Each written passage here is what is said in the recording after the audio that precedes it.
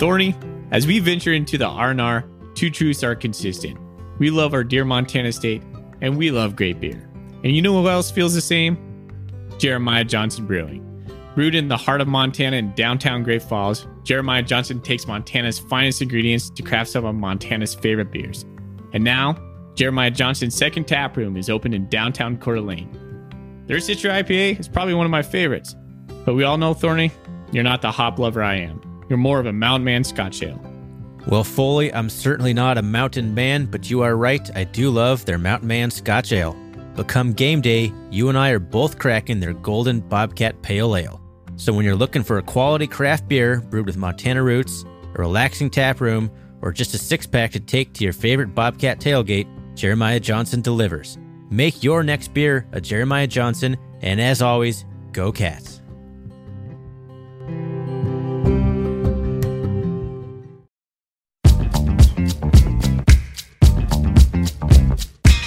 Welcome, everybody, to the R&R CatCast, a fan-based podcast focusing on Montana State athletics. We're two dudes named Ryan from the state of Washington talking about our dear Montana State. We hope you enjoy it.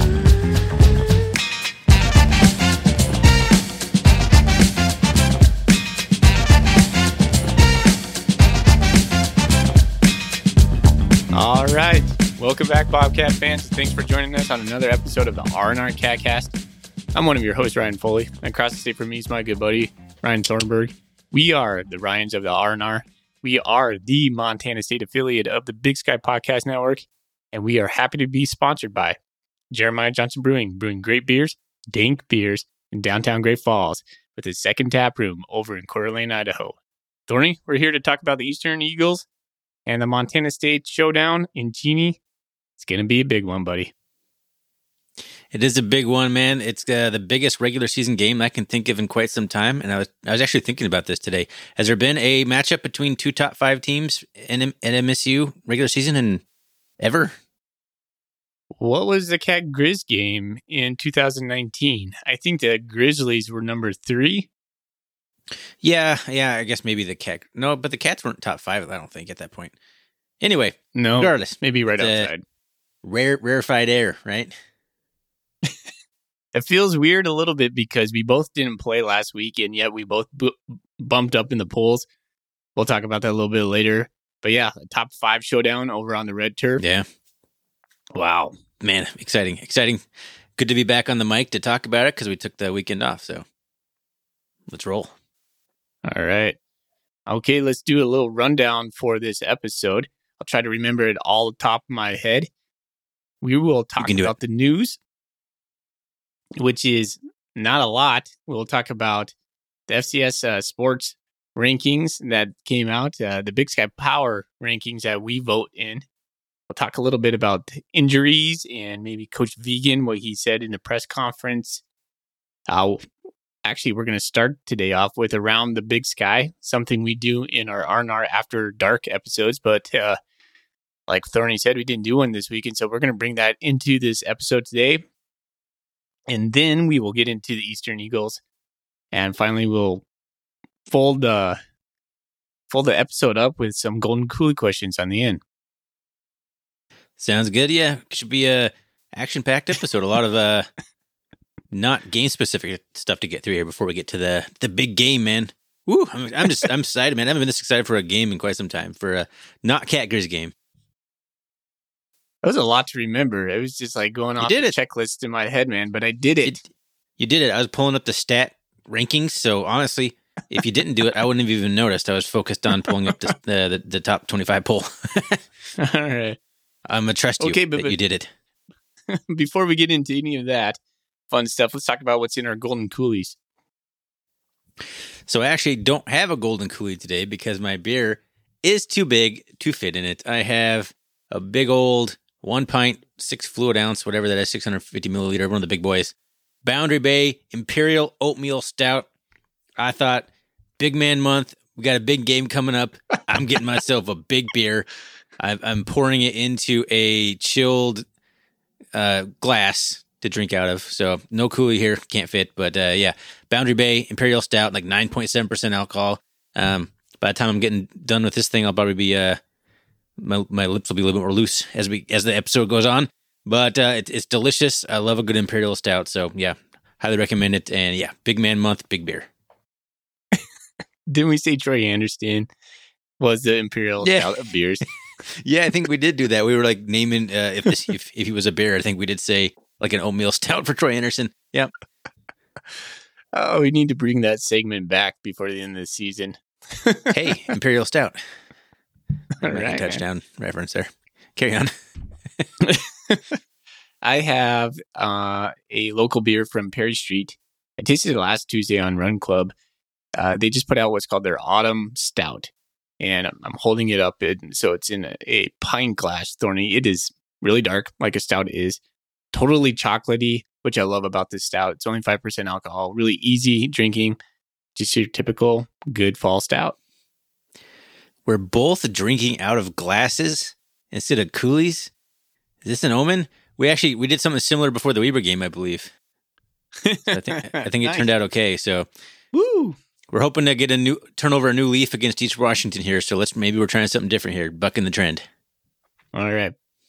Keep this thing going, buddy. We got to get into a lot of stuff today. So let's talk about Around the Big Sky. This is something we normally do on the R&R After Dark, our quick take episode, which has been super fun. We didn't have one this weekend.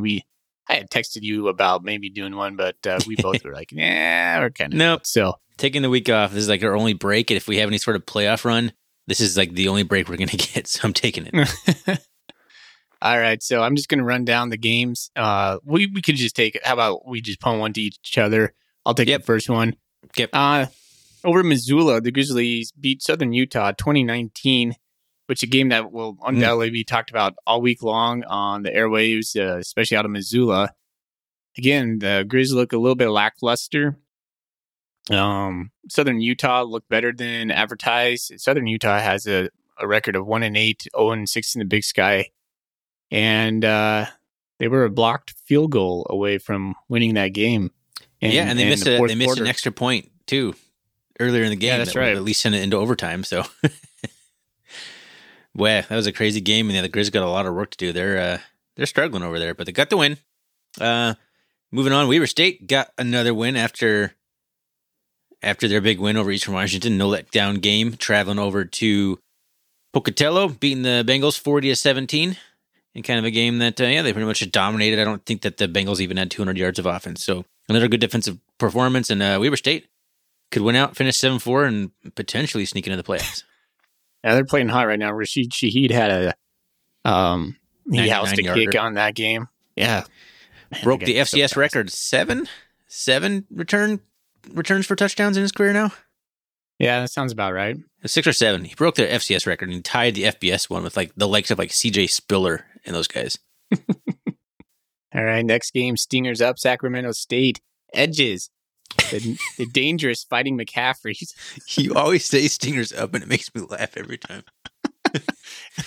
It's only second to Let's Go P for Austin P. Stingers up, close second to Let's Go P. Anyway. 27-24 over in Greeley. That one was a lot closer than I thought it was going to be. Sacramento State, again, I said it on the last episode. I don't know how much I buy Sacramento State. I think they're kind of streaky. I think they can be one of the best teams in the Big Sky Conference, but then they can go do this, which we can all, right? I mean, look at Montana just edging Southern Utah. We didn't have a great game against Idaho State. Well, it's never fun to play in Greeley, man. It's always a weird environment, and lots of teams go lay eggs in Greeley. But if you let Dylan McCaffrey throw for 232 yards on you, are you top 5 team in the Big Sky? Yeah. So there it is. Sacramento State still writing its own story over there. They're doing fine. They're 6-2, 5-0 in the Big Sky. So they don't have a very tough schedule. So I could see them sneaking into the playoffs. Or not sneaking into the playoffs. I think they probably could outright win the Big Sky title and maybe get a seed. I'm not sure. Probably not. Yeah, if they win out, maybe top 8 seed. Yeah. All right. We'll pour one out, which I'm not going to do. Maybe I'll pour some more into my glass for our boys over at the Tubs of the Club. Down goes Idaho yet again to Northern Arizona, a team that got blanked 44-0 last week against Sac State. Comes back, wins in Idaho. Is that how I read this? The bottom team is the home they're in team. Moscow. Jeez, I didn't realize they're in Moscow. Ooh. So they lose at home with some fans in the stands wearing like brown bags on their heads and the Fire Petrino shirts. I saw pictures of that. That's just coming to a crashing halt there down in Idaho. So yeah, NAU gets the win 38-31, moves to 4-4, 3-2 in the Big Sky. NAU's 3-2 in the Big Sky. Idaho falls to 2-6. The season can't end fast enough for the Vandals. Full on dumpster fire. I mean, that thing is such a mess. I don't know even if the harshest critics could have predicted the fall that Idaho would have dropping down the FCS. Man, it'd be fun to wax back and take a look at the arc of their program since coming back into the Big Sky. I think they literally only have like 7 wins in since 2016 or something like that. I'm gonna get blasted, but it's it's like they've never finished above 500 though. Yeah, if you're talking just Big Sky wins, maybe I don't know, but either way, it ain't pretty. Yeah. All right. Last game there over in Portland. Portland State took care of Cal Poly 42-21, doubling them up. I watched a little bit of that game. It was kind of boring, actually. I kept rooting for Cal Poly because I kept thinking, like, come on, Cal Poly, pull this one off. They would score, and then Davis Alexander would just walk them down the field, and they would Portland State would just take another touchdown, and all of a sudden they had a 3-touchdown lead. And that's about the story of that game. Yeah, I mean, it is what it is. Portland State won a game they should have won, and keeping their playoff lives are slightly alive. Do you want to know why Portland State's playoff lives are alive? They can get to 7 wins. They can finish 7-4, but their next 3 games are at Weber, at Sac, and then at home against Eastern. If they finish 7-4 by beating those 3 teams, they might be looking at a playoff berth. I highly doubt it. Yeah, for sure. But if they win those 3 games, like they'll be in the conversation. Because then Weber would finish 6-5 at best. Have you ever found yourself watching a random Big Sky game that doesn't involve any kind of big teams like this Portland State Cal Poly game? It's so weird. I would rather watch some of that than I would most FBS teams. I have this weird thing where I just prefer FCS football. I don't know what it is. Like, I know most people have like an FBS team also, or they'll watch the big important games. I'd rather watch like a close Cal Poly Portland State game in Hillsborough with nobody there. I don't know what it is. It appeals to me more. I just have more connection to it. It's the connection that really makes me want to watch those games more than I don't care about like Auburn versus Ole Miss. Like I don't know anybody who roots for those teams. I don't know a single fan. Like it doesn't mean anything to me. Well, just when I watch those games, like I totally get where you're coming from. Like the connection point is totally there, but it just looks so empty and so. It is. It's like, super podunk. Yeah, the energy is just so low. And so, like, if you don't have, like, this connection, this fabric to the Big Sky Conference, you watch that game, you're like, oh, my gosh. Yeah, who would ever watch that? Like, I imagine most Big Sky fans don't watch it. I imagine most Portland State fans don't watch Portland State against Cal Poly. Anyway, there you are. There's the Big Sky After Dark, which is still technically After Dark. It's just a couple days later than we normally do it. Okay. All right. Hey, let's move into the FCS stats rankings that came out today. The top 25. Montana State moved up to 4th. We didn't even play a game. We went up from 4th. We were 6th last week. I can't remember last time Montana State was in the top 4. That's pretty stinking good. 2019 we would have been in the final poll because we were one of the last 4. But yeah, that's pretty awesome. Yeah, yep. The Cats keep moving up kind of by default at this point because the top teams just keep falling. I think Villanova went down, South Dakota State went down again. So, like, even if you're not believing in the Cats, like, you have no choice but to move them up at this point. So, Cats are number 4 after being number 6. So, gotta love it. Right behind us is Eastern Washington, number 5, and they were at number 7. So, number 4, number 5 going off this weekend in Genie. Man, that is huge. So just look at number 1. Sam Houston, who plays a 10-game schedule, is number 1. That's a really easy schedule, by the way. North Dakota State is 8-0. They're number 2. James and Madison's number 3. Yeah, JMU fell a few weeks ago after getting whooped by Nova, but they're working their way back in there. Now they're top 3. Same kind of Hey, what's situation. the- Everyone else just keeps losing. And SIU lost, last week or 2 weeks ago? Like, it's just been nobody wants to stay in the top 5. It's a curse. Are we cursed now? I don't know. Hey, I got a question. What's the deal with Southeastern Louisiana?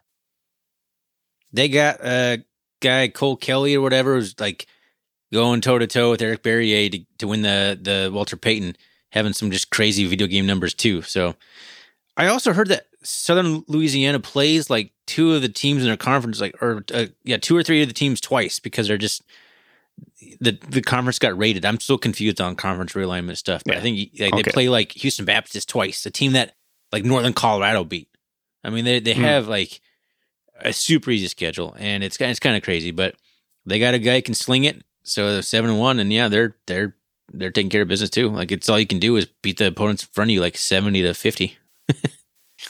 I did see that Cole Kelly's guy's numbers. He is the real deal right now. So, anyways, UC Davis comes in at number 8. That's kind of crazy to me. UC Davis, I still don't believe a lick in. They were at number 9, yet they are a top 8 team in the nation. Thorny, you probably disagree with me. 11, Montana stays at 11 with a 1-point win against one of the worst teams in all of FCS football. They did it. They beat him. Woo! Congratulations. Yeah, big win. And it's such a crappy win. Weber State's 24. 24th in the nation, and so they are just like inside the top 25. So good representation of the Big Sky State schools. Oh, I forgot to say Sac State. I was looking for Sac State. Sac State's sitting at 16. Before we move on from the national stuff here, I want to mention real quick. Just today announced Sam Houston State and Jacksonville State both going FBS. Did you hear that? No, I didn't. They are joining the Conference USA, which has been poached by the Sun Belt. Man, I get confused on all those. Yeah. Southeast FBS conferences with like Tulane and like Louisiana and Tulsa and UTEP.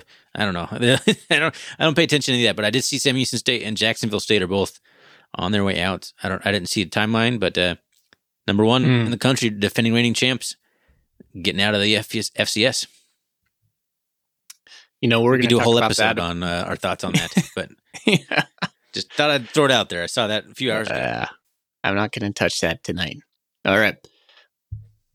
Power rankings. Let's get through this quickly. I wrote mine down. You did. Play the jerk move. You're smart because I like, you could ask me every single day and I would have a different probably top 6. And now I don't remember what I did. Okay. I know I did Bobcats number 1. I know I did Eastern number 2. Then I don't remember what I did. I may have either Weber or UC Davis is what I would have done. I know I put like Sac State like all the way down to 5th. And I actually believe I put Portland State 6th and the Grizz 7th. I think I put Portland State above the Grizz. The Grizz game was so bad. Like, I just feel like if they played together, like Portland State probably might beat the Grizz. It'd be a toss-up. I had a hard time picking who would win that one. I mean, Southern Utah had their chance to win the game. They were without their All-American linebacker, Hana Loco Davis, whatever. I have no idea what his name is. The huge named guy. and it was in Missoula. I don't know. Maybe I'm penalizing the Grizz too much for that loss, but they've just they've lost 2 out of the last 3. I put Portland State above them in the power rankings. And they were only like 20 points off according to whatever Brian Marceau's scoring system is. I have no idea, but the Portland State was right behind the Grizz. They were actually pretty close. So I must not have been the only one who had a similar situation. I think that the Grizz fan pod guys put the Grizz pretty low. They seemed pretty down on it. They said like, I put the Grizz like 10th or something. Like, easy guys. Anyway, you might have overreact right there. I had Montana State first, but then I scratched them. I put Eastern Washington first. I just think Eastern Washington has more firepower than the Cats. I put Montana State 2, Weber 3, Sac 4, the Grizz 5, Davis 6, PSU 7, NAU 8, Northern Colorado 9, Idaho State 10, 11 Idaho, 12 Southern Utah. I should have put Southern Utah in front of Idaho. I really should have. And then Cal Poly. I put Southern Utah second to last only because of their performance in Missoula. Man. Cal Poly's got to hold down the toilet spot. I'm kind of surprised Cal Poly hasn't turned it around a little bit. I mean, I thought Bo Baldwin get things going there. I thought they would catch fire a little bit, kind of be streaky. I mean, they have 3 games left. They might. So who knows? They might. They're probably just figuring things out. They're not in any hurry to figure out things out this season. They're working towards next season. Alrighty. So power rankings done. FCS stats done. Let's talk about some news for the Bobcats. The only big news that came out about the Bobcats today was from Coach Vigen, and the news is we're healthy, Ryan. Yep, Chase Benson, Callahan O'Reilly, both back starting depth chart. Same with TJ Session. There was another interesting. The other thing from the depth chart I found a little interesting was Sebastian Valdez was penciled in as the starting defensive tackle next to Chase Benson with Blake Heel backing him up. I think Heel's been starting most of the season, so that's a nod to how Valdez has been playing. But yeah, you're getting back to the injury thing. Seems like we're pretty healthy for the main guys. Tyrell Thomas, he talked about. Nate Stewart, he said, could play. And James Campbell all could play. I think those guys will all be limited, but I imagine Benson and O'Reilly and Session are good to go. If Benson did have a back thing, I'm curious to see if he'll be limited or not. But regardless, those guys will be back playing. Good news. Those back things can get pretty tricky. They can be triggered pretty fast. And so I kind of crossed my fingers for good old Chase Benson. He's a key cog in our success. At the same time, though, if he tweaked his back and it was questionable, you're not going to put him in the Idaho State game. That's a good point. That's a game you're confident you're winning, whether Chase Benson plays or not. Well, Coach Vigen also said just mentally the Cats just came out of the bye really refreshed. He talked about even guys who weren't on the injured list just getting some time to heal up, including Matt McKay. Matt McKay apparently was a little bit dinged up, had some hits. And we'll talk about kind of his progress over the bye week. I hear that. It's just gurgle. Some ASMR beer pouring. We make our own sound effects on the R&R.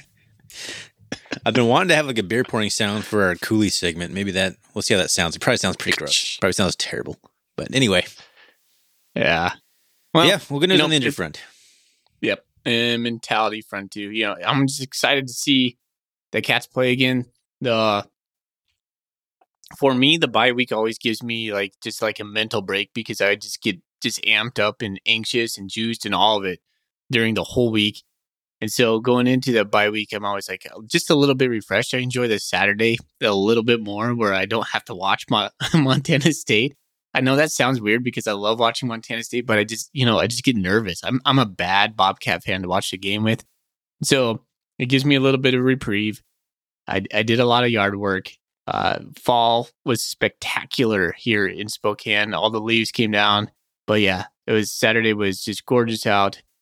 But now I'm ready to watch the Bobcats again. I found Saturday night, I was man, I kind of just miss it. And I wanted to talk Bobcat football. I wanted to get on the R&R after dark. None of that was happening. And so I'm ready for it, man. Yeah, me too. This is, like I said, the most excited I've been for a while. So do you want to just get into it? Let's talk about Eastern. Let's talk about the history of Eastern real quick because let's not talk about the history. I don't want to verbalize it. I don't want to speak it into the world because it's bad. It's worse than I even remember it being, which is saying something. Thorny, I did all the research. I'm going to say it right now. I'm going to drink while you talk. I'll hit mute so no one hears me drinking. The last 16 years, we've only won twice against Eastern. We were 2003, we lost 25-34. I can't really remember that game. I do remember the 44-51 loss in 04 in Bozeman. I spent the first half screaming across the state of Montana in my little Mazda truck trying to get back from Missoula to watch that game. Eric Meyer and Eric Kimball just tore us up in the second half, and they came back and they beat us in the overtime game. I hated the game that Lule had 600 yards of total offense by himself or something like that. Yeah. But we couldn't stop the Eric Meyer, Eric Kimball connection. But anyways, we were 22 years old, man. 16 years ago. And just kids. It's terrible. I mean, the Eastern Eagles have just absolutely dominated us in the last 16 years. I can't believe we only have 2 wins. And those wins came in 2011. We beat, we won in Cheney, 36-21. I remember that game. Deontay Flowers had a really good game. And then we won in Bozeman the year before. I forgot about that, 37. So that was the largest margin of victory we've had in the last 16 years. And that was the I year did they a won little the national championship. Yeah, they went home in the things. national championship. We haven't won against the Eastern men in the Big Two sports since 2019. And that was February 7th. We beat them 74-66 in basketball in Bozeman. I'm surprised it's that recent, honestly. Yeah, I know. It feels Eastern's like dominated the Big Sky Conference men's basketball periods. It's been like the Grizz, Weber, and Montana. I'm surprised that we've beaten them that recently, to be honest. So we just aired out our grievances against Eastern right off the bat. I mean, that's a tough pill to swallow. You got to go back, but we have lost a ton to Eastern. Yeah, there was a memory I have with my dad that I hold dear. We drove, and I don't know what year it would have been. Were you saying the odd years in the 2000 in the aughts? My goodness, I feel so old. Were the odd years the away games? Yeah, so let's see. Well, I only went back to 2003, so we lost 25-34. Yeah, no, it was in Spokane. They played at Joe Alvey, which was really cool. That wouldn't have been where I watched it then. So anyway, because that was back before the Big Sky added a bunch of teams. He actually played. It was easy to tell. Even years you're here, odd years you're there. Anyway, so my dad and I drove out for a full weekend of football. I'm also a big Rams fan. Just signed Von Miller. Pretty excited about that from the Broncos. Drove out, watched the Bobcats lose in Cheney, had tickets to the Rams and Seahawks game the next day, watched the Rams lose to the Seahawks. Great weekend of football that was, but it was a lot of fun. It was a good trip with my dad. But yeah, that'd have been about 2005. Yeah, I think about 2005 was when that happened, because it was just after Kurt Warner was done at the Rams. It was Mark Bulger, Steven Jackson. Couldn't get it done. We lost 14-35 in 2005 in Cheney. That sounds about right. I don't remember it being particularly competitive. We've had a lot of those where they've doubled this up. A lot of 14-35s, 17-34s. And then we had those 2 years in 14 and 15 where we were 51-52 in Bozeman. No one played any defense at all. Nope, neither team did. And then the next year, Choate's first year, I believe, was 50-55. Was that Choate's first year in 15? No way. Or was it 16? 16, yeah. Okay, my Choate bad. Never scored 55 points. That's a good point. Or gave up 50 points unless it was maybe North Dakota State.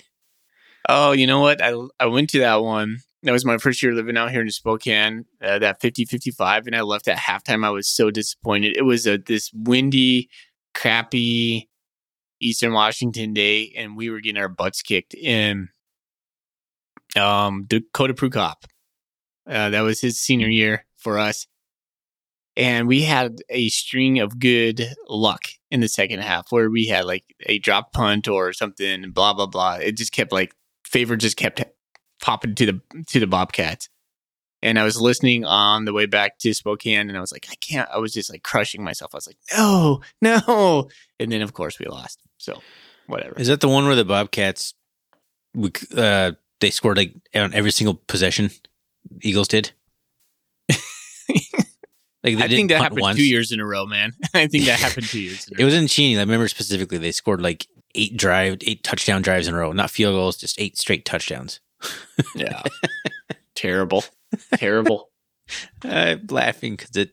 Remember, Big Play VA would just toss it up to Cooper Kupp. I mean, I was thinking about this last night before I went to bed. Like, if the Eastern Eagles had 30 seconds on the clock and they were on their own 20, and they had Vernon Adams and Cooper Kupp, you were sweating bullets. Yeah. You were sweating bullets. 30 seconds was an eternity for Vernon Adams. Yeah, Big Play VA, scary, man. He was so good at just tossing it up and letting his guys go get it. So good at that. Just making the play happen. They've had some elite offensive talent for so long. for so long. Yes, not just quarterbacks or wide receivers. I mean, they have good running backs. Taiwan Jones, I think, is still in the NFL, like a decade later. Yeah. So they've had some dudes, man. And so in our preseason prediction episode, I called this one as the monkey being off the back. This is the one I called to win. I'm not sure I feel as confident as I did back then, but let's start talking about the game, huh? Yeah, you and I both thought the Eastern was going to be a little bit down. Yeah, we did into this year. They had kind of a not so stellar spring season, and I think our buddy Corey sent me the stats from their North Dakota State game because he's kind of trying to figure out how we're going to attack them. North Dakota State in the playoff game against Eastern ran for 444 yards and threw for 50 yards. I don't think that's going to happen, but that's one way. That's one way to approach things. But yeah, they didn't have a stellar spring season, and I was like, "Is this the year that Eastern's down?" No, they're better than they have been in years. Neato. They're one of the examples of actually maybe learning something and improving from the spring season because there hasn't been a whole lot of that. It seems like all the teams in the spring, Weber State, Idaho seemed like promising in the spring. Idaho State seemed promising in the spring. They've all just not met those expectations. We could do a whole podcast on expectations coming out of spring and performance coming out of spring to how that's stacked up against the fall season. Yeah. In hindsight, it looks really good that Montana State did not play in the spring season. Would have been a terrible, terrible decision with the new coaching staff. Yes. Yeah. I mean, maybe if Choate was there, maybe, but yeah. New coaching staff couldn't have planned it better. In fact, you couldn't even written the script for the season much better for a new coaching staff. It is kind of weird, though. I mean, if we look at the season, it doesn't feel very like the season's been very challenging. Like the Montana State hasn't played a team of like this passing attack that we're going to face against Eastern. Montana State hasn't faced anything like that. And I mean, that's going to be a big storyline in the game is like, how do our young corners hold up against the best in the FCS? Because Eric Barrier statistically is number one in the nation in passing yards. He has 3,297 yards. He has 30 touchdowns, number one in the FCS. His average, number one in the FCS, 412.12 yards per game. His passing rating, number one in the FCS, 181.22. And then just his yards per play, his average is 15.55 yards per play. I mean, those are all just like taken straight off of the website. He's number one in all of them. Montana State hasn't even like who's the best passer we've played against? Davis Alexander? Easily, yeah. Maybe? Yeah. People want to say like they knock on that. Davis Alexander, I looked it up earlier. He's 13th in the country in total offense by himself. Like, he's not a slouch. No. Coach Vigen talked about, or he answered a question in the presser today about like kind of a comparable to EB3, and he said Davis Alexander, but he kind of was like, yeah, Davis Alexander is kind of a guy who can create a play, and that's exactly what Eric Barrier is going to do. When you watch them, I've only watched the Eagles a couple times. I definitely watched when they played Montana, and that's always a special game. Eric Barrier has that just playmaking mentality, just kind of like Vernon Adams, where he can just get out of a tough situation and make a big play. And that's something that really scares me as a Cat fan. No, he's the guy who like has two guys draped around him, somehow escapes out of it, and as soon as he does, he's going to throw the ball 30 yards down the field and complete it. Like, you just know it. Yeah. Like, he's just got that ability. And to go back to what you were saying just a second ago, a reporter, I think it was Robbie Whittle, NBC Montana. Sorry if I butchered your name. What he did is he asked, like, can you compare Eric Barrier to maybe any quarterback you've faced this year? So that's why, and Vigen, like, it was thinking is like, well, for someone that we've actually played against, Davis Alexander, which is clear. Like, there's no other comp of EB3 period. But if there's going to be someone in the conference that plays kind of like that kind of playmaking, looks downfield, makes plays with his legs, like Davis Alexander is the only guy that comes to mind. Now he's only, actually, Kyler Neal had a pretty funny joke. He called Davis Alexander, Eric Barrier, a third instead of the third, like the third of Eric Barrier, which I thought was pretty funny. But but it is. He's got this similar kind of play style, but he's nowhere near the talent. But we have faced a prolific quarterback, and he did give us a little bit of trouble. So it'll be interesting to see how that works out there. So what do you think Montana State's going to do against Eric Barrier? Oh, man, you're getting right into the strategy talk of this. I've been thinking about this all week long, and I've kind of come to the conclusion that there's no single way to do it, but there's multiple ways to do it. People have been talking on the board like, you got to do this, you got to do this, you got to do this. I just don't know what the answer is. Personally, I think there's a couple ways to go about it. I just think you need to try and confuse him. You're never going to stop him. First of all, scratch that. You're not going to stop him. You're not going to hold him down the entire game. You got to confuse him a little bit with some different looks. What it boils down is you have to make him hold on to the ball for 1 to 2 seconds longer than he'd like to. Either the coverage is good, the pressure is good, or the scheme has him thrown off a little bit. You just got to make him hold on the ball a bit longer, and maybe you can get a guide to him. I think that's really the best strategy containing him when he's on the field. I agree with Brent Vigen in his press conference that the best way to keep him in check is to keep him on the sideline. But that's what every opponent tries to do. So I mean, that's not anything new, and it hasn't worked. But the point, he's going to get the ball. Obviously, you can try and keep him on the sideline the best you can. But I think the combination of what I just said, like trying to make him hold on to the ball a bit longer than he wants, make him a little more comfortable than he wants to be, accepting he's going to make plays and not getting down about it, just kind of keep the effort up, and then just trying to keep a little bit of ball control on your side and score. You have to score. You just don't want a situation Barrier gets up, because then he can be more comfortable and make more plays. So those are kind of my quick takes on how to slow him down if it's possible. You gave a lot right there, man. But yeah, I wasn't ready for that question, but there I went. What's your idea on slowing down the Barrier? Oh man, my first thing I would say is keep him on the sideline. I know that's the easy thing to say, but Matt McKay, the offense for Montana State, we're gonna have to put together some drives. That when I was doing the research for this game, I think the one thing Montana State can make hay in is our run game. So when I was looking at just like some statistics, Eastern's rush defense is 7th in the conference, and our rush offense is 1st in the conference. And so there's like a distinct advantage on paper right there. When you listen to people talk about this game, they talk about our run game versus Eastern's defense and how that could be something we could exploit. When I watch their defense, they're pretty good tacklers. They're pretty energetic defense, almost kind of like the Montana Grizzlies. You know how the Grizzlies rally to the ball? I think Eastern has that kind of same mentality. Yeah, Eastern's kind of built on forcing turnovers, not like stopping you dead in your tracks. I haven't been terribly super just flat out impressed with our run game. I know we're 1st in the conference, but we haven't played a lot of great teams. I don't know. I don't know if I buy that. We're just going to be able to run all over Eastern. I mean, if you want to get into this now, I definitely have on my notes concerns about our offense being able to move the ball with the way we played the last few weeks. And running game certainly facts into that. Yeah, we're 1st in the conference, but we also had a couple games where we played San Diego and we're up by 40 points, and then Tommy Millot busts a 70-yard touchdown run. That's going to make your stats look pretty good. And that's not necessarily indicative of into how good you are running the ball.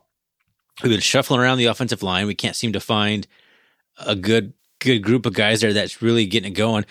It's kind of interesting. Almost against Idaho State, that was almost a better lineup for us with Taylor Tuiasosopo coming over at right guard. That's just kind of more of his natural position, necessarily like a bulldozer, road grader, kind of paving the way for Afonso, who had 165 yards in that game, I think. Regardless, it's not automatically assumed to me that our offense is going to be able to score a whole bunch of points on them, and that's one of my biggest concerns going into this game. Is not, okay, maybe we can hold Eastern to 38 points. Can we score 38 points? That's a really good question. I'm not sure we can. Yeah, I think it's going to be up to Matt McKay. I think Matt McKay is one of the keys to this game. What version are we going to see of Matt McKay? Coach Vigen talked about him a little bit in this week's presser. He said, what did he say? He said kind of like Matt gets in trouble when the game gets too fast for him. His footwork, and we talked about that, get a little bit, it just messes him up. And he's had some, I just think, let's just call it out. He's had kind of 2 bad games in a row against Weber and Idaho State. This is a big game for him. This is a really big game. And Coach Vigen said that it's a big game for him too, but he also said something, he's like, it's not all on Matt's shoulders. In order for us to beat Eastern, it's going to have to be a team win in all 3 phases. And I think that's going to be like a huge part. Like our defense has to show up. Special teams, we have to have an edge on special teams. Stones Glessner might be the game winner for us. He might be the guy that wins this game. Consistent. I bet we're going to be able to move the balls again in the 20s, between the 20s. The red zone, I'm not sure. Whatever happens. But if we get close, and if it's not windy, Stones is going to hit some big plays for us, I bet. Cats or us, Golden Cooley question. Is Stones Glessner going to be the highest scorer and win the game ball? Very well could be. He could be. He could end up with a 3 or 4 field goals. It's quite possible. in a game that I expect, I just don't see this game being less than, the winning team's going to have more than 24 points easily, I'd imagine. It's going to be hard to give a kicker a game ball in this kind of game, I think. But, he could very well kick a game-winning field goal. Though? 34? Weber put up 35. 35? 35, 35 yeah. Which is surprising. We held them to 7. They looked terrible, and then they go over to Cheney and score 35 points. But Eastern turned the ball over a ton. Weber State converted 3 fake punts, and Weber State had good starting field position the entire game. They started on their own 35 or 40 every single play or every single drive. I'm not sure we can replicate that success. Maybe I think we have a better offense than Weber State. At least I used to think that, but I'm kind of turning a little bit on the offense in terms of being able to perform against really good teams, and that goes right back to the whole concern about the offense. Can we score in the 30s to win this game? What was our best offensive output, you thought, watching the Cats this year? It's a good question. I don't really have the games in front of me, so nothing's jumping to my mind.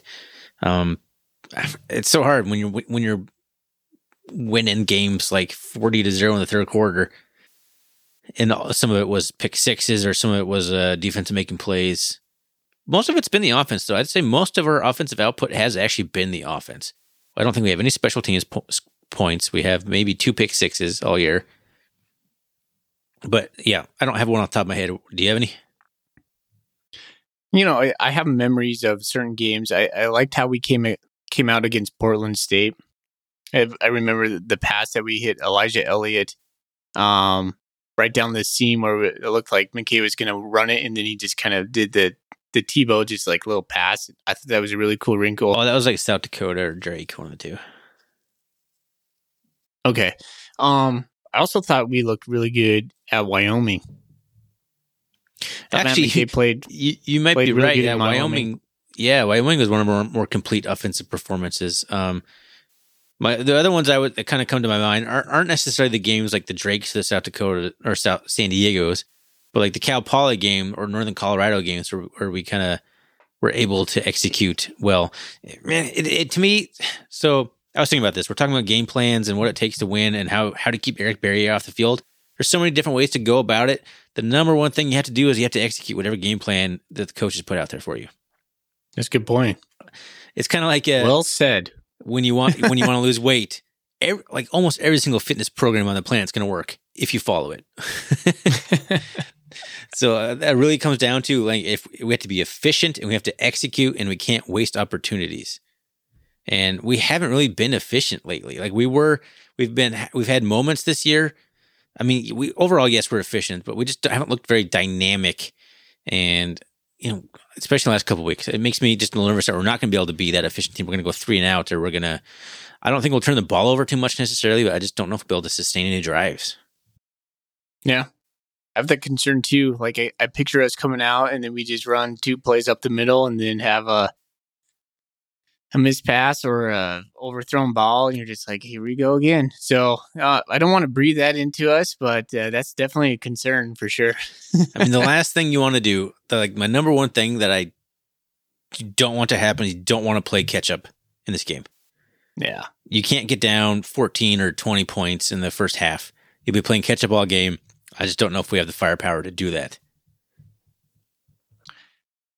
Another key to this game I just wrote down is, can we absorb Eastern's big plays and not get off track? And I think, they're going to have their big plays. They're just going to have big plays. Does that sidetrack us? Because we haven't had many big plays against us. Can we weather the storm? No, I actually did some research a while ago, and that was before the Weber State game and before the Idaho State game, maybe. I don't remember, but it certainly hasn't changed since then. Like, the Cats have had 2 plays against them all year over 40 yards, 41, and then a couple, maybe 3 in the 30s, and most of them in 20. The longest run against us has been 28 yards, and that was Xavier Valladay. The Cats haven't really had to respond to an 80-yard bomb touchdown against them. We don't know what that's like. We haven't given up a single one all year. It just seems likely that's going to happen at least one time. How do the guys respond to that? I know Vigen mentioned in his press conference that he's like, hey, you have to be comfortable that he's going to make plays, and you just have to be okay with that. And he's right, and I like that mentality. And he's got to start hammering that home. Like, guys, we've been solid all year. This guy's going to be this once or twice. You have to be okay with that. Mm-hmm. Maybe it's not a touchdown, but he's going to get over the top. He's going to make a big play. Yeah. Yeah, it behooves the Cats to just know that's coming and just accept it. Lean into it because it's going to happen. So offensively, I want to ask you a few questions. You have this kind of side down. It's not all Eric Berrier. Oh, man. The running back, Dennis Merritt. Tell us a little bit about Dennis Merritt. Forgot. I was ready to move on to the Golden Coolies, man. Yeah, we need to get moving, but I feel like we need to mention some players instead of just talking in generalities this entire time. Yeah, Dennis Merritt is a redshirt senior who leads the Big Sky Conference in touchdowns. He has 13 touchdowns. To put that in kind of perspective, Fonte only has 7. Fonte has more yards than him. Fonte has 924 yards. Merritt has 692 yards. I didn't know about this guy until recently. It sounds like he's big play, EB3, gets him close and then just run it in. So, I mean, he's a dude. He has 13 touchdowns on the season. That's nothing. So, yeah, 5.2 yards per carry. That's pretty darn good. They have 3 receivers that are over 600 yards. They always have 3 receivers. Always. Yeah, or close to. So, Telolu Limo Jones, who is Limu Jones. He has 37 catches. Game. Yeah, I didn't think that guy was going to be back. I didn't think so either. It looked pretty gnarly. Snapped in half. He got drugged down backwards. It looked pretty gnarly. But yeah, he came back. I think against Weber State. I think he did. No, he was back last week. Anyways, he's a redshirt senior. He has 623 yards. He only has 2 touchdowns, though. You said he kind of has some drops here and there. And I think, he's got kind of the stone hand things where very able to drop a perfect one in on him. He'll be streaking wide open because he is a athletic mismatch for pretty much most guys in the Big Sky Conference. But it'll just bounce right off his hands. He's just he's got his fist balled up trying to catch the ball. It does happen. Yeah. It happened against the Grizz, too. He dropped a sure touchdown pass against the Grizz. Oh, yeah. Andrew Boston, another 6'3" guy, 6'3", 200 junior, has 629 yards. So he's leading the team. He has 5 touchdowns. And then Efton Chisholm, the third, he's a freshman. Another freshman we get to think about, 522 yards, 6 touchdowns. So I'm not going to say Cooper Kupp's name, but, Man, the question at this point is, if you have Eric Berrier at quarterback, does it matter who the receiver is? If you can get open at all, he's gonna find you. But man, they always have talented wide receivers, and Switching over to the defensive side, there's a couple guys I want to mention before we move on here, which I don't have. Where did I write that down? It's gone. It was a Sandleback, right? What was his name? Yeah, Jack Sandleback, their linebacker, who's like fifth or sixth in the Big Sky Conference in tackles, but he only has like 1 sack. So clearly he's like cleaning up stuff, but he's not necessarily getting in behind the backfield. But the guy who is Joshua Jerome, he is fifth in the conference in tackles for loss and like sixth in sacks. So he's got like 11 tackles for loss and 5 sacks. So he's a guy who's going to be disrupting up the middle for the Eagles. But there's a couple playmakers for your information there if you didn't know that ahead of time. As since we pretty much wrapped up this entire conversation without talking about a single player besides Eric Barrier, I felt like we probably should mention that they also have some other good players on all sides of the ball, everywhere. No, they don't. Special teams actually probably their weakest link, and this is a game where Bryce Layton's going to have a good game punting the ball. He used to have a all conference kicker, but he graduated. I'm pretty happy about that. Anyway, yeah. It's like Alcatraz or something. That's not right. Alcatraz. Well, Cheney is basically a prison, so that works out. Alcabanes? I don't know. Whatever. Okay. Actually, I think I remember. This is kind of sounding familiar, but these words are you saying? They're just making up these words. Okay. Anyway, continue on. Okay. I'm going to stop talking about Eastern. I have to Google this now because it's going to drive me crazy. I was going to go to the Escape Authority, but they're charging.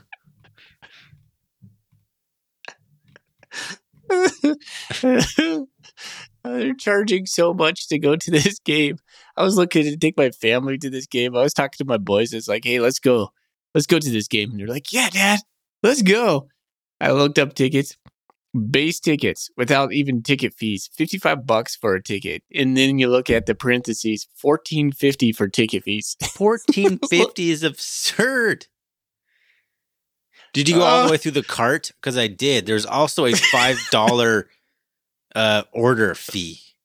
Oh, no. So you're paying $63 in fees for a family of 4. There's no like kid discount, basically. It's $55. Oh. It might be $55 for the kids and $60 for you and your wife. $293. $293 for a game in Cheney, Washington. In the end zone, which like it's like almost double what it costs to go to the Washington State Arizona game and watch that game in the end zones in Pullman. for reference. I was talking to my wife. Tickets are like $30 and like $5 fees. We both looked at each other like, heck no. We're gonna go to the Bobcat tailgate.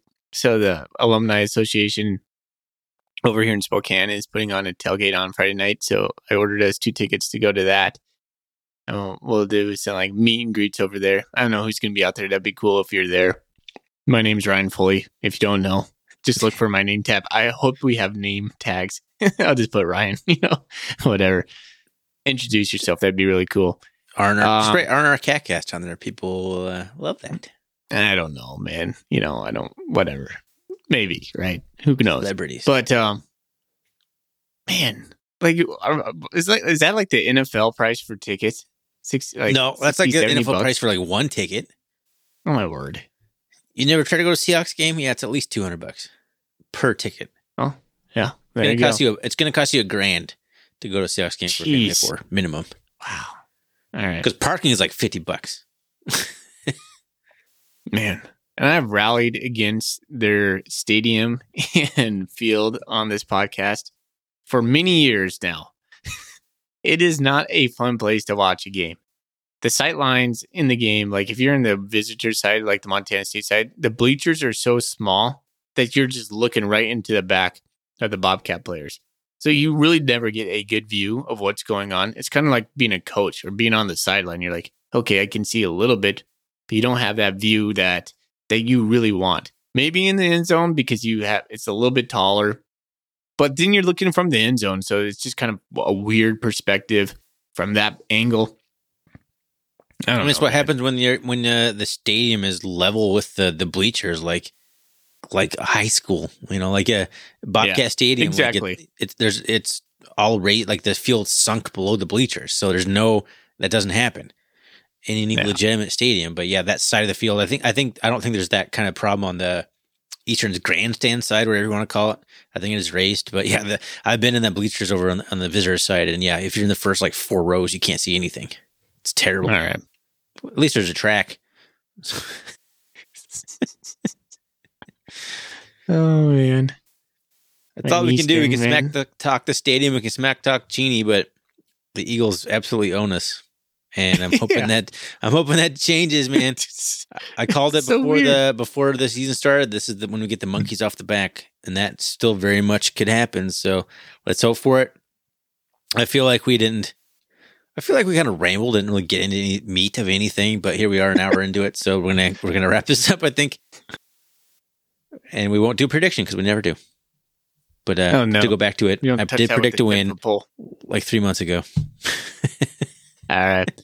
Let's get into this Golden Coolies. I guess let's do more Golden Coolies. All right. Let's start with KW Cat. He said after the Weber game, House Rights interview, he said the offense. Oh, never mind. That was one we already covered. Fast forward. Blue and Gold Blitz. I want a sticker for my water bottle. So here's my best question I can come up with. In order to Cats to win against Eastern, which player has to play lights out in order for us to succeed? Matt McKay. That's an easy one. I was thinking Matt McKay. I was also thinking maybe one of our offensive linemen.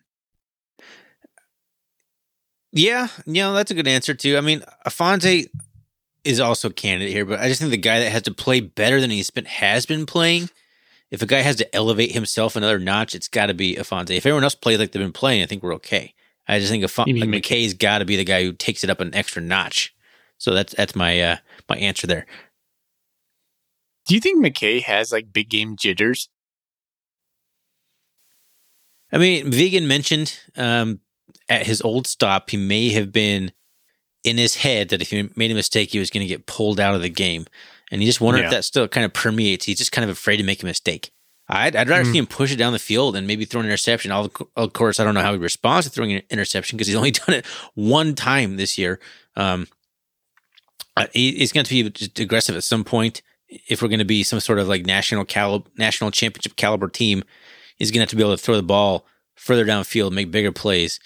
But not just heaving balls to one-on-ones against Lance McCutcheon. So I think this is the game. If he's going to bust out and kind of make some things happen, this is the game that would be most beneficial to the Bobcats.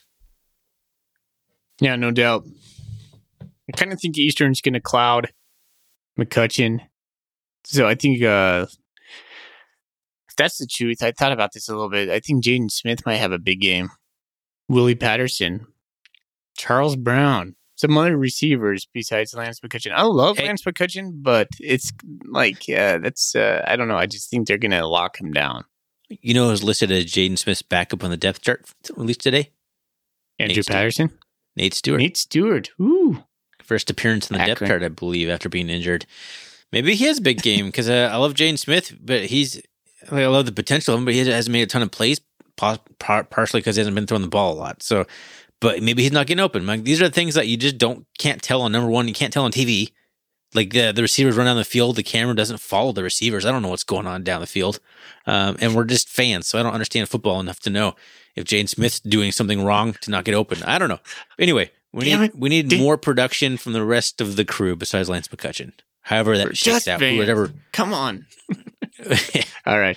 Bleeding Blue asks, what is the most important thing the Cats need to do Saturday to come out on top other than score more points? I think I said this earlier. I think the single biggest thing is just don't play from behind. Don't get down and where we have to play a game at catch up against Eastern Washington because that's just not going to end well. We can't get in a track meet. Well, track meet maybe, but trading punches. We just can't get behind. I think that's kind of my basic answer on that one. Yeah, so I don't know if I agree with that because I think we will be behind. I think there's going to be a distinct possibility where we're all of a sudden 7 points, 14 points behind. I think you can't freak out at that point. I think you got, unless it's fourth quarter, right? And you're like, okay, well, that's something. It's first quarter, we're down 14 points. Stick to the game plan. Trust the game plan. To answer Bleeding Blues, I think, I don't know. Two things: sustain drives and create a turnover. To clarify, when I say play from behind, I don't mean like they scored a touchdown and now you're behind. I'm talking far enough behind it gets you out of whatever game plan you had. All right, so like 17, 21 points. Like it's enough. Like, all right, we have to abandon what we're doing and start throwing the ball over the field. Like that's all right. That's what I mean. 10 points, 14 points. That's okay. You can still run your game plan and get back in the game at that point. Joe Bobcat gives us a drinking. Excuse me, I just had to burp there. Excuse me. I forgot about this question. This is a good one. Which of the three following drinking games would result in the largest consumption of alcohol and thus the highest level of intoxication? Number 1, you have to take a drink every time a post in the Eastern Washington game thread mentions Rust. Number 2, you have to take a drink every time the post in the Eastern game thread mentions red carpet. Or number 3, you have to take a drink for every error that still exists in the MSU football roster. Wrong jersey number, weights that weren't updated, whatever. If it's wrong, you drink. Yeah, is Kenneth Iden still listed at like number 10 on the roster? That's been like forever since that was changed around. That's clearly Brody Grebe. Drink. So I'm going to go with number 2, the red carpet. Every time someone... Yeah. Now, not necessarily the exact wording of the red carpet, but anytime I mention the stupid red turf, that's going to be brought up the most in the game thread. Interestingly enough, I don't read the game thread until Monday morning. No, you shouldn't stay out of ever. I get myself on Monday, especially after a win, I just get myself a cup of coffee, go over there, and just read it like a good book. But red carpet, that's my vote. That'll get you the drunkest. Sometimes I'm part of that game day thread, and you know me, I'm a little bit of a negative Nelly sometimes, and so that's what it's for. And honestly, that's why I stopped doing it, because I felt myself being negative in there, and that's fine. That's what it's for. I have nothing against that. I just didn't like who I was in there. So that's okay. I just stopped reading it because I'm like, this is just negative town, and I'm going to dive right into it. I'm going to take a deep dive right into it. We have one left. That's a deep dive. I almost said it earlier. All right. Puckett21 says, do the coaches ever call plays based on weather? I noticed in the Eastern Grizz game, players losing the ball because of the sun several times. Also, the red field seems to cause a lot of slipping if you're having to burst fast. Do they call plays based off of weather? I think we craft game plans based off of weather, but I don't know if we call specific plays against weather. What do you think? It's funny because there was I don't know if it was the Grizz game against Southern Utah. There was a game I was watching. I don't know if it was this weekend or 2 weeks ago, where a wide receiver, like half the field was shaded, half the field was sunny, and they threw like a arcing ball to the sunny side, and the wide receiver completely lost it in the sun and just dropped it. And I was like, And I was actually thinking to myself, like, do they take that into account? Like, if you're the quarterback, you got to know the sun's behind you. You can't throw a high arcing ball directly into the sun's path. Your guy's not gonna have a chance in it. I don't know if that's I don't know if it goes all the way down to the offensive coordinator, like, oh, we can't throw it in that corner because the sun will blind our dude. Like, I don't know. Like, that's I had that thought, though. It's a good question. I don't have an answer for it. I think a smart offensive coordinator might take that into consideration. I don't know if it changes things. But overall, like Foley said, yeah, if it's rainy, you're going to change your game plan. Like, you're going to craft your game plan with the weather forecast based up a couple, like maybe a day or two leading into the game. You're gonna tweak some things for sure. All right. We have I the think big that's one all for we had Facebook. on Bobcat Nation. We already read the last one early on. You want to dig into Twitter real quick? Or do you even have Twitter anymore? You anti-Twitter? Kind of anti-Twitter. You are. We have one on Facebook that's a big, long one. I'm going to try and parse out the question here real quick. It has to do with Tommy Mellott. So when Choate left, the person who submitted the question, I thought we had seen the end of the Troy Anderson-style Wildcat quarterback by committee, while Green McKay has been solidified as number one. Is this a carryover from Choate's scheme, or does Vigen actually think that this same way that implementing this type of scheme keeps teams on their toes? Can it be both? I think it'd be both. Why not? I just he said multiple times before the season started that Mellott's a guy that he's too good of an athlete to keep off the field, and I don't know where else you put him. So why not? He talked a little bit about it in his press conference today. He talked about how Mellott has had success. He goes, why would we shy away from that? We're going to essentially lean into that.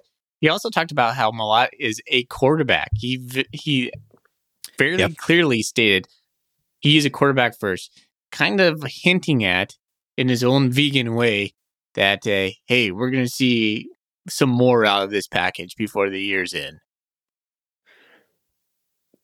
And second part of his question is, does this disrupt Matt McKay's rhythm? I'm basically think so. Paraphrasing here, but yes.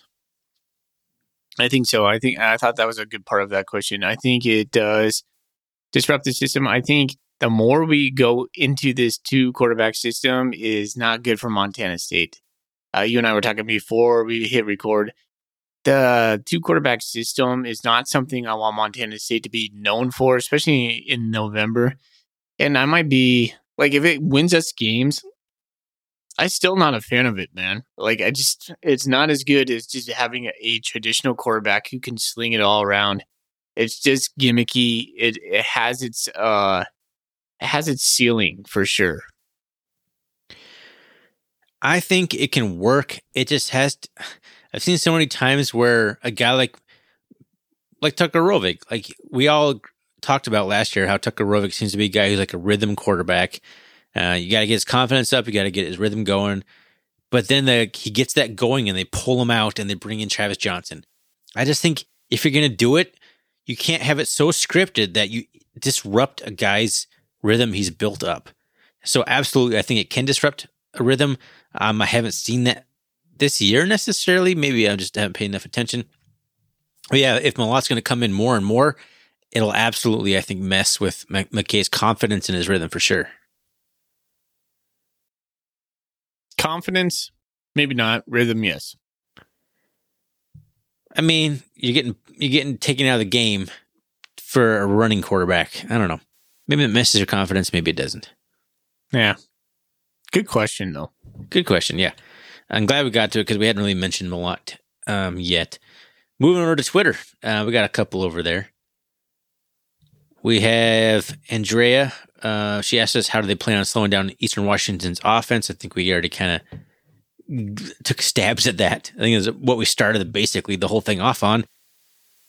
Patrick is asking if either one of us are going to the game. I'm too far away, and you already said you're not going to pay those exorbitant price gouging fees that the Eagles are running. The scheme over there. I honestly, and there's a few other guys on Bobcat Nation who said they were going to go and they aren't going to because of the price. I hope this comes to bite them. Their attendance against Weber State was pretty atrocious, and I hope it just continues to tank because no one wants to pay $70 a ticket to go to any Eastern Washington game. Period.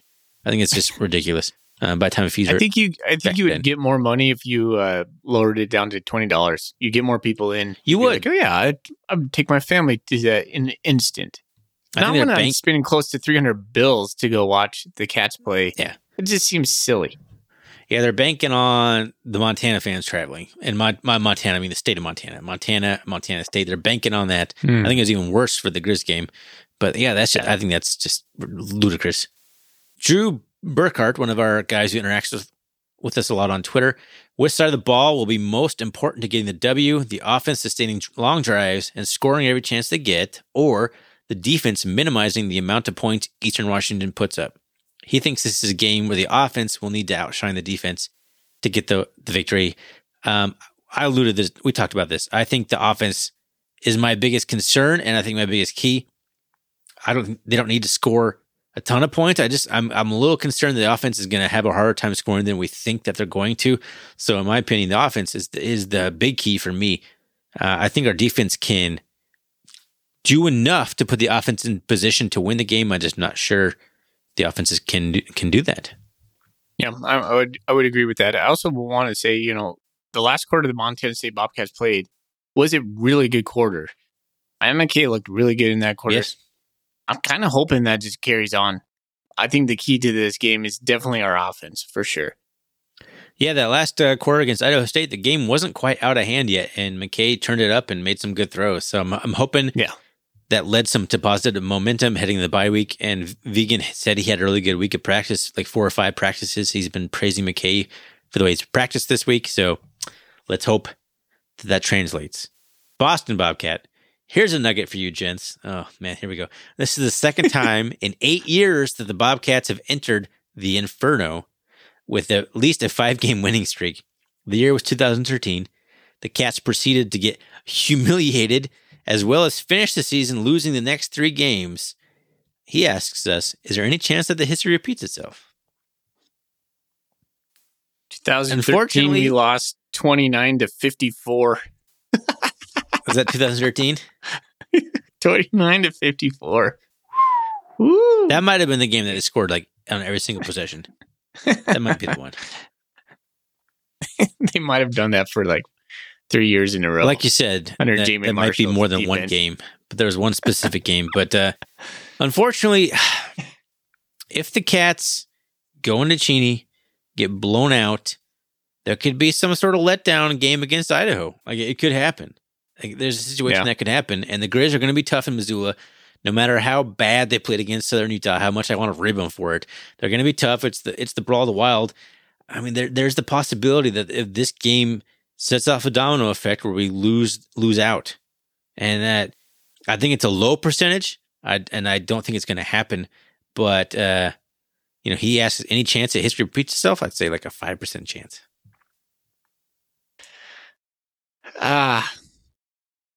I don't know. I don't think so. I just think Coach Vigen and company just have a different mindset. Yeah. One thing I really appreciate about Coach Vigen is his approach to these games. When I was listening to the press conference today, I just don't get the feeling that obviously he never gets too high, but I don't think he ever gets too low, and he doesn't go anywhere. He always talks about. Yeah, he is like the walking meme of like the mean average. Yeah. Like Coach Vigen is just right there. Brent Vigen enjoys vanilla ice cream for sure. And nothing else.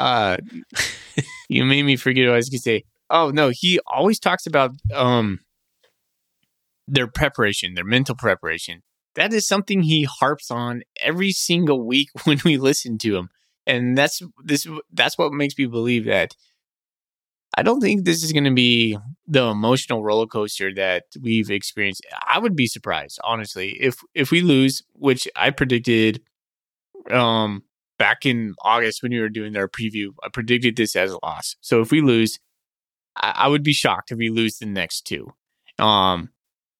It could happen, but I don't think it's likely. Well, I don't know about you, but this big beer I've been drinking, it's starting to affect me in a negative way. How about you? How you doing over there? It's 10:30 at night, man. It is 10:30. We are an hour 15 into this, it's a long which I think is going to be.